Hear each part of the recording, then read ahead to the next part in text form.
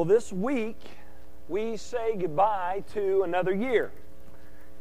And as many of you know, it's that time of year when people are looking back over the previous year and evaluating what they've done well and what needs improvement.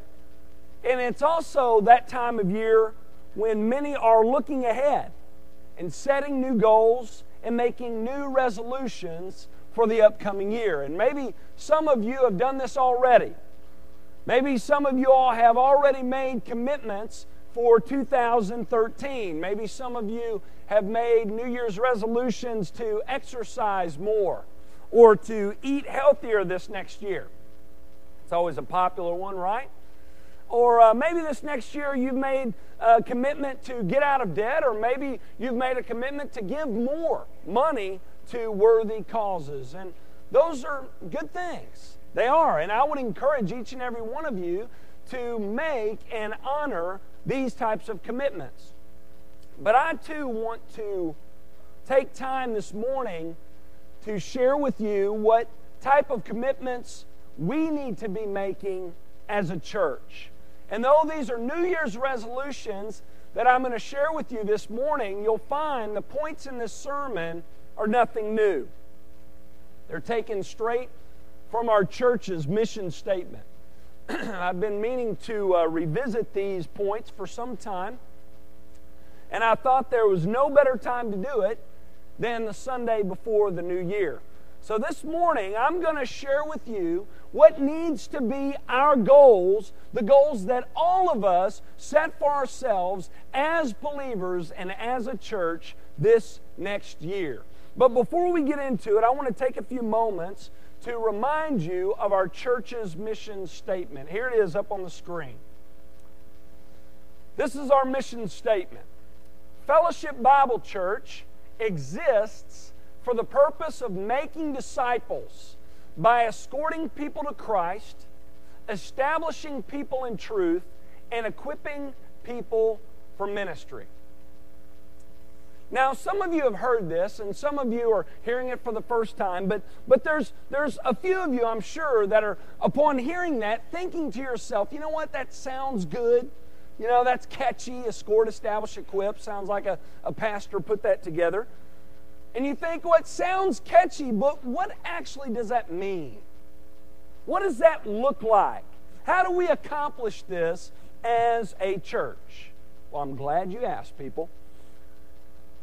Because for the rest of the morning, I'm going to break down our church's mission statement for you, and I'm going to explain to you how all of you can be involved in these three things, in escorting, in establishing, and in equipping in 2013. So let's get into it. Let's take a look at it. First, a resolution that we should all make as believers and as a church is to escort people to Christ. Escort people to Christ. Folks, we need to be serious about seeing people come to Christ. We do. Now, before I speak more to the believers in here, let me first speak to those of you in here who have not yet been saved. Those of you who have not yet trusted in Christ for your salvation. I'm aware of the fact, and church, you should be as well, that there are some here this morning who have not yet turned over the reins of their life, who have not yet given their lives to the Lord. And understand this as well, church. Some of these people that I'm describing aren't first-time visitors. They're not. Some people I'm describing are here Sunday after Sunday. They are. And listen, if you're in this boat, I'm not going to have you raise your hand. I'm not trying to single you out. But I want you to know that my prayer for you is as you come here week in and week out, and as you watch God's people gather together to worship Him, and as you hear God's Word preached Sunday after Sunday, my prayer for you, if this is you, that you would be convinced that Jesus is Lord, and you would in turn give your life over to Him. That's my prayer. Paul says in Romans 10:9, if you confess with your mouth that Jesus is Lord, and you believe in your heart that God raised Him from the dead, you will be saved.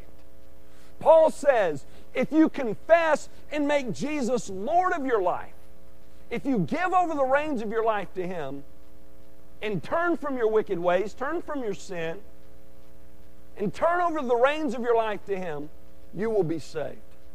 You will. And if you've never made this decision, I pray today be the day it happened. I pray that this be your salvation day. There's no better way to start off the new year than by making this decision, by turning from your sins and by trusting in Christ alone for your salvation. So this is the essential first step. Before you can be effective at escorting people to Christ, you must first be escorted to Him. Makes sense, right?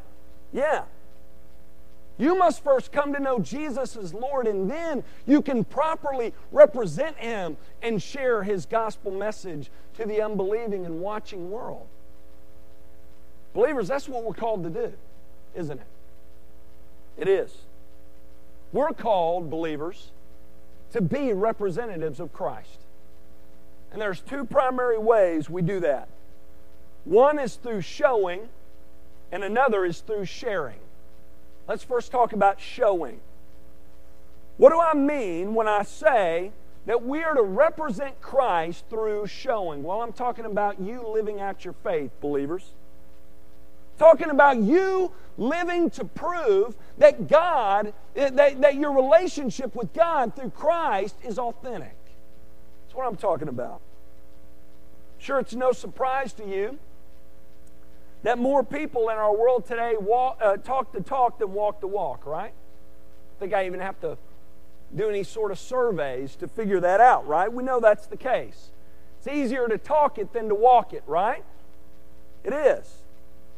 But Scripture is clear, believers, that this is not to be true of us. Along with being vocal, we are to be visible. We are. The way we live our lives as believers should cause us to stick out in the world. Should. Because the life that God calls us to live, it goes against the flow of this world. It does. I've heard pastors say before, live as I say and not as I do. They will say, don't follow me, follow Jesus. No, listen, those who say, do as I say and not as I do are guilty of doing what Jesus accused the Pharisees of doing. Remember in Matthew chapter 23, verses 2 through 4, Jesus says, the scribes and the Pharisees sit on Moses' seat. They preach but do not practice.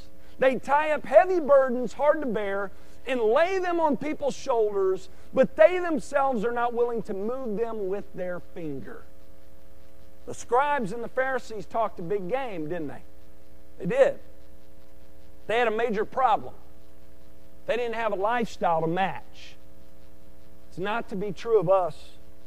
Believers, God has called us out, and He has set us apart for a reason. Not just to enjoy all the benefits that come from being right with Him, but to represent Him to others.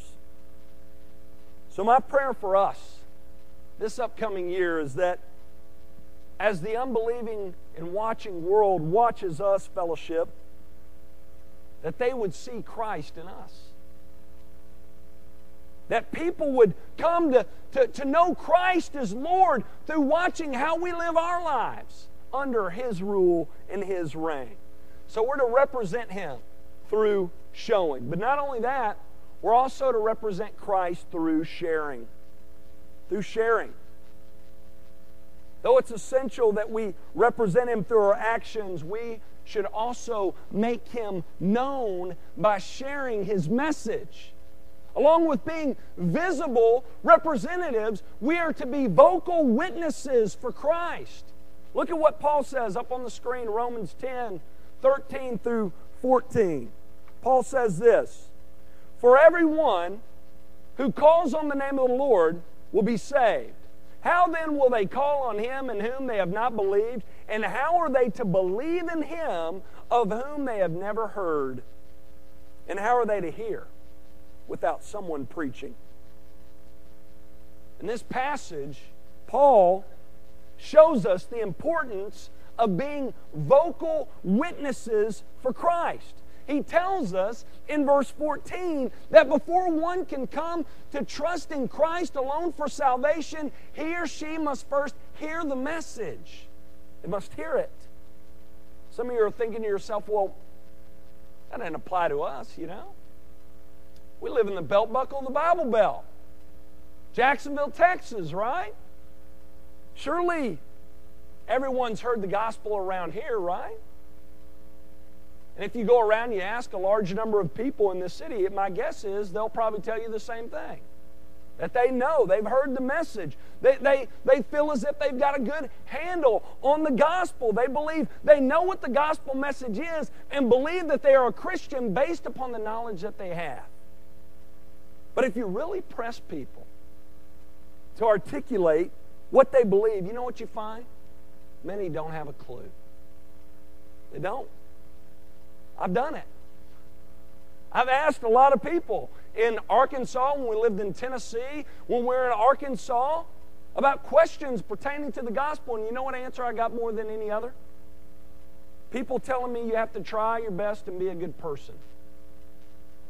Folks, that's not just a misunderstanding of the gospel. That's another gospel altogether. That's a false gospel. That's a gospel opposed to the true gospel.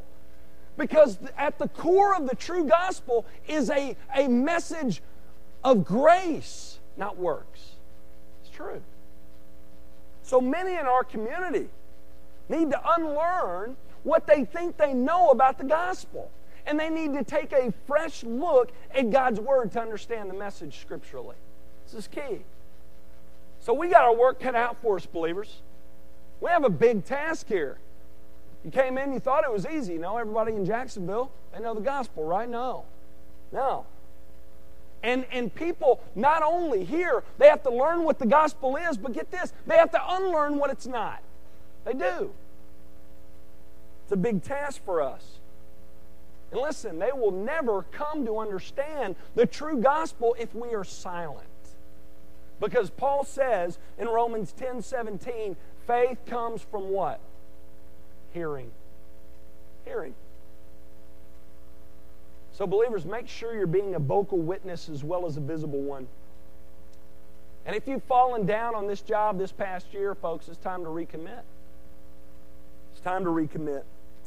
Now, before we move on to the next point, I want to talk to our parents in here just for a moment. Especially our parents of young kids, but parents of kids still in the house. Parents, are you showing and sharing the gospel to your kids? Pray that you would take every chance you can get to do so. You know, some will say, well, my children are too young to understand right now, so I'm just going to wait. Now listen, they're never too young. They're not. You should be a vocal witness to them from birth. When they're born, sing to them as a baby. Sing worship songs, songs of praise to them. When they begin to understand, teach them truths about Jesus. And when they can talk, teach them to memorize biblical truths. And when they can read, give them a Bible. Don't waste any moment you have with them. I just don't get those who say they're just too young to understand. So what? Teach them, and don't water it down. Just teach them the truths until it sinks in. Just do it. Why not do it? What are you hurting by doing that? Teach them those truths until they sink in. Don't shy away from difficult teachings in Scripture. Teach them the Bible. We have too many 20 to 30-year-old infants in our church who grew up sitting right where you are today. It's true. So important, parents, that we show our kids, we share with our kids, but also that we show our kids how to live a life that honors God. Now, this is much more difficult, isn't it? It is. One of the toughest places to represent Christ is in the home, because they see us at our worst, don't they? Our kids do. See us in the morning when we didn't get enough sleep the night before. They see us after a long day when we're tired and stressed out and frustrated. So it's a tough place to represent Christ, but get this, it's one of the most important places that we do it. It really is. So I pray, parents, on top of sharing and showing Christ in the workplace and in and around Jacksonville, that you are representing Him in your homes. I would love more than anything in the next few years for your kids to come by my office and talk with me and share with me how they are trusting in Christ for their salvation because of your witness in the home. That's my prayer. So that's the first resolution that we should make for ourselves, believers. In 2013, we need to be serious about escorting people to Christ through showing Christ and through sharing Christ, by being a visible representative and a vocal witness for Him. The second resolution is this. Let's, as a church, commit this next year to get established in truth. Get established in truth. Though it's important that you get escorted to Christ, listen, it's essential that you grow up in Him. Many believe and teach that the initial decision that you make is what salvation is all about. And that's it. Therefore, many believe that that prayer they prayed, or that aisle they walked down, or that initial decision they made 10 to 20 years ago is all salvation is. I've shared Christ with people before who have responded with, "Oh, I did that." My follow-up question is, but are you doing it today?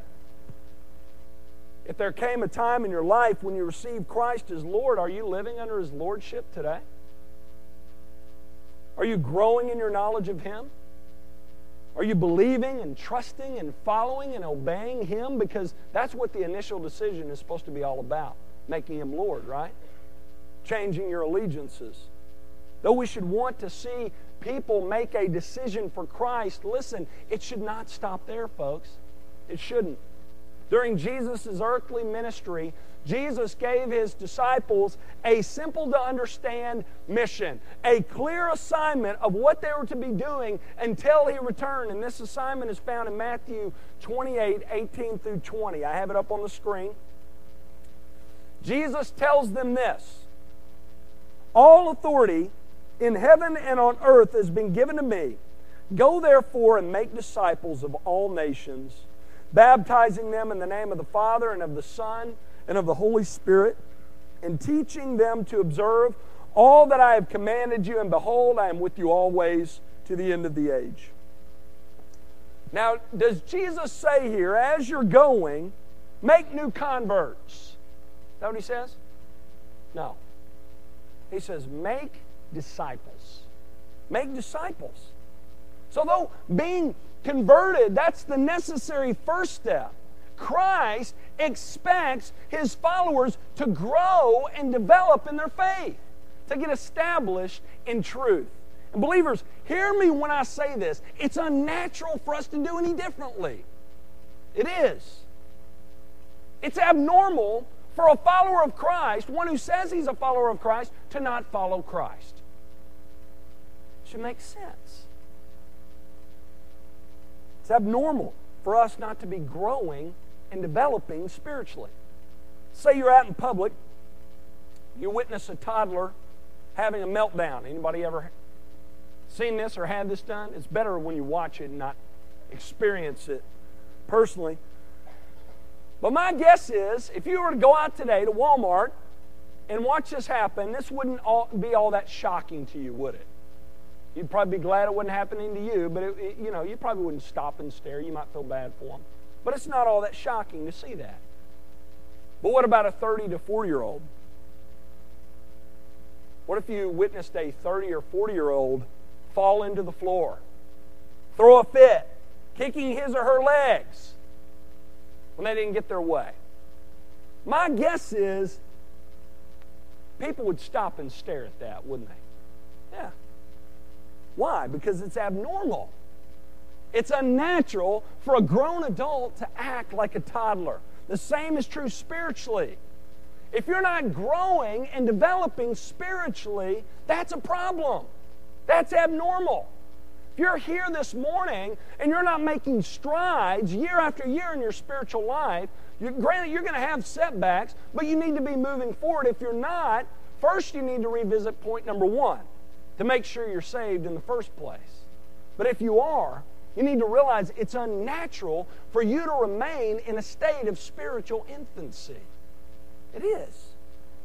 One of the most basic principles that you find you can't get away from Genesis to Revelation, is that God's people are those types of people who follow Him. God's people are those types of people who respond to Him and who grow up in Him. True. God's people are those people who hear His voice and they respond to Him and they obey Him and they grow in godliness. Some of you will ask, well, what does that look like? You know, how can I get on the right path toward maturity? Some of you might be thinking, you know, I want to make strides this next year, but I don't know where to begin. Well, there are 2 essential ways for you to get established in truth. One is publicly and the other is privately. First, let's talk publicly. I know I've shared this with you before, but folks, we need reminding. You and I, all believers without exception, need the local church. We do. There's this growing trend in our world today, a lot of folks my age, who think that church is optional. Many think I can be who God has called me to be apart from the church. Folks, nothing can be further from the truth. The early church would have had no concept of that, those in the early church, growing in their faith without other believers. I mean, how can you be obedient to the commands of God? How can you love one another when you don't associate with one another? How can you be obedient if you don't associate with the people of God? How can you sharpen one another if you're not around anyone to sharpen? So it's true. You need the church. It's like saying I could be a surgeon without going to medical school. I guess I could. I could try, right? People wouldn't trust me all that much, but it is. It's ridiculous. Many believers have this mentality today that the church needs them, but they don't necessarily need the church. Believers without the church, hear me, and I'll stand on this. You cannot come close to being who God has called you to be apart from the church. In Acts 2, we're given a great description of the very first church ever, and it's a description of who they were and what they were like and what they valued. And in verse 42, we're told that they gathered together and they devoted themselves to the apostles' teaching. This is one of the early descriptions given here of the church. And we're told here that when they gathered, they devoted themselves to the apostles' teachings. In other words, they were concerned with the true teachings of the Christian faith. They sought to know what the apostles taught so that they could commit themselves to it and be the type of people that God had called them to be. And the same is to be true of us today, church. We have the message of God given to us in His Word. And the reason why, one of the main reasons why we gather here week in and week out is to commit ourselves to this teaching. That's right.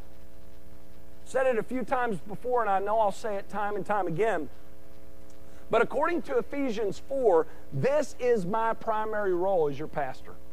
I know a lot of people have ideas of what the pastor should be, but Ephesians 4 lays it out pretty clear. The role of the pastor-teacher is to equip the people of God with the Word of God. That's my role. To establish you in truth so that you can grow in your faith. That's what Sunday morning is all about, folks. It's about us gathering here to hear from God in His Word. From His Word, so that we can receive His message and go out and apply it to our lives, and so that we can encourage one another as believers to live the life that God has called us to live. That's what we're to be doing as a church. Believers, we provide a lot of opportunities for that to take place other than just this on Sunday mornings. We do. In addition to Sunday mornings, we have things for your kids going on. We've got Girls for God in the evenings for the youth girls and things for the guys as well. And we also we have equipping classes. Our equipping classes meet once a month on Sunday mornings and on Wednesday evenings. And for those of y'all who have never been to one of our equipping classes, the purpose of these classes are to do just that, to ground you in biblical truth. Unfortunately, there are too few ministries in our churches today with this focus, which is a shame, because for us to live the life that God has called us to live, we must first think the way He's called us to think. Right thinking leads to right living. If we're not thinking rightly, we're not going to live rightly. It's as practical as that. You want to know why theology is practical? That's why. Right thinking leads to right living. It's true. Which is why in these classes, we focus heavily on biblical content as well as practical living. We also provide men's and women's Bible studies. Our guys meet once a week on Tuesday mornings. Another guys group meets on Thursday evenings. And during their time together, they study through books of the Bible, and they study through devotional books written for the purpose of maturing men of faith. Our women normally meet on Sunday evenings, and over the past year and a half to 2 years, they've been studying through books of the Bible. They've gone through, I believe, Esther and Ruth and James and Romans. They're going to start Exodus in the winter through the spring months. We also have small groups in our church and home groups. Small group that meets at our church, home groups that meet in various homes throughout the week, made up of men and women. And our small groups are another way for you to get established in truth. And on top of studying the Bible, one thing that our groups get together and do is they just get together to encourage one another, to sharpen one another, to challenge and encourage one another to live for God. So there are a lot of opportunities, folks, for you to get established in truth. And here's my challenge to you. I want to make this challenge right here. I want to encourage each and every one of you to get plugged into at least one, if not more, of these existing ministries, in addition to you coming on Sunday morning. I want to encourage each and every one of you to make a commitment to come to our equipping classes or our men's or women's Bible study or one of our many small group ministries and come with the purpose of getting established in truth. So that's the way to get established publicly. But it's also essential that we commit to getting established privately as well. Privately. Look at Philippians chapter 2, verses 12 through 13. Look at what Paul says. Therefore, my beloved, as you have always obeyed, so now, not only as in my presence, but much more in my absence, work out your own salvation with fear and trembling, for it is God who works in you both to will and to work for His good pleasure. Paul gives us two essential truths here personally about our growth in godliness. First, he shows us that our growth in godliness is a divine work from within. It's a divine work from within. In verse 13, Paul says, it is God who works in you. Listen, for us to be who God has called us to be, we must have God working from the inside. We must have that. It's one of the main points Paul makes here. We need a God-given desire, a God-given motivation, a God-given drive to respond to Him. So it's a divine work on the inside, but it's also a human work on the outside. Paul says, work out your own salvation. That word works in the imperative. Paul's saying, work it out. You work it out. He's saying as God works in you, you respond to the work that God's doing within you by working it out. Work out your salvation by getting established in truth, by continuing to believe, continuing to trust, continuing to follow, continuing to obey. In 1 Timothy 4:7, Paul says this, discipline yourself for the purpose of godliness. Now, when I read this verse, I often think about an athlete in training. How many of y'all watched the Olympics this past summer? Anybody? Stay up with it? Yeah. I lasted the first week or two. It's tough after a while, isn't it? But did you notice how many times the commentators referred to the athlete's training? This athlete has been working, how long? They want to really stress the point to us, the viewers, that these athletes did not get to where they are overnight. They have to be disciplined.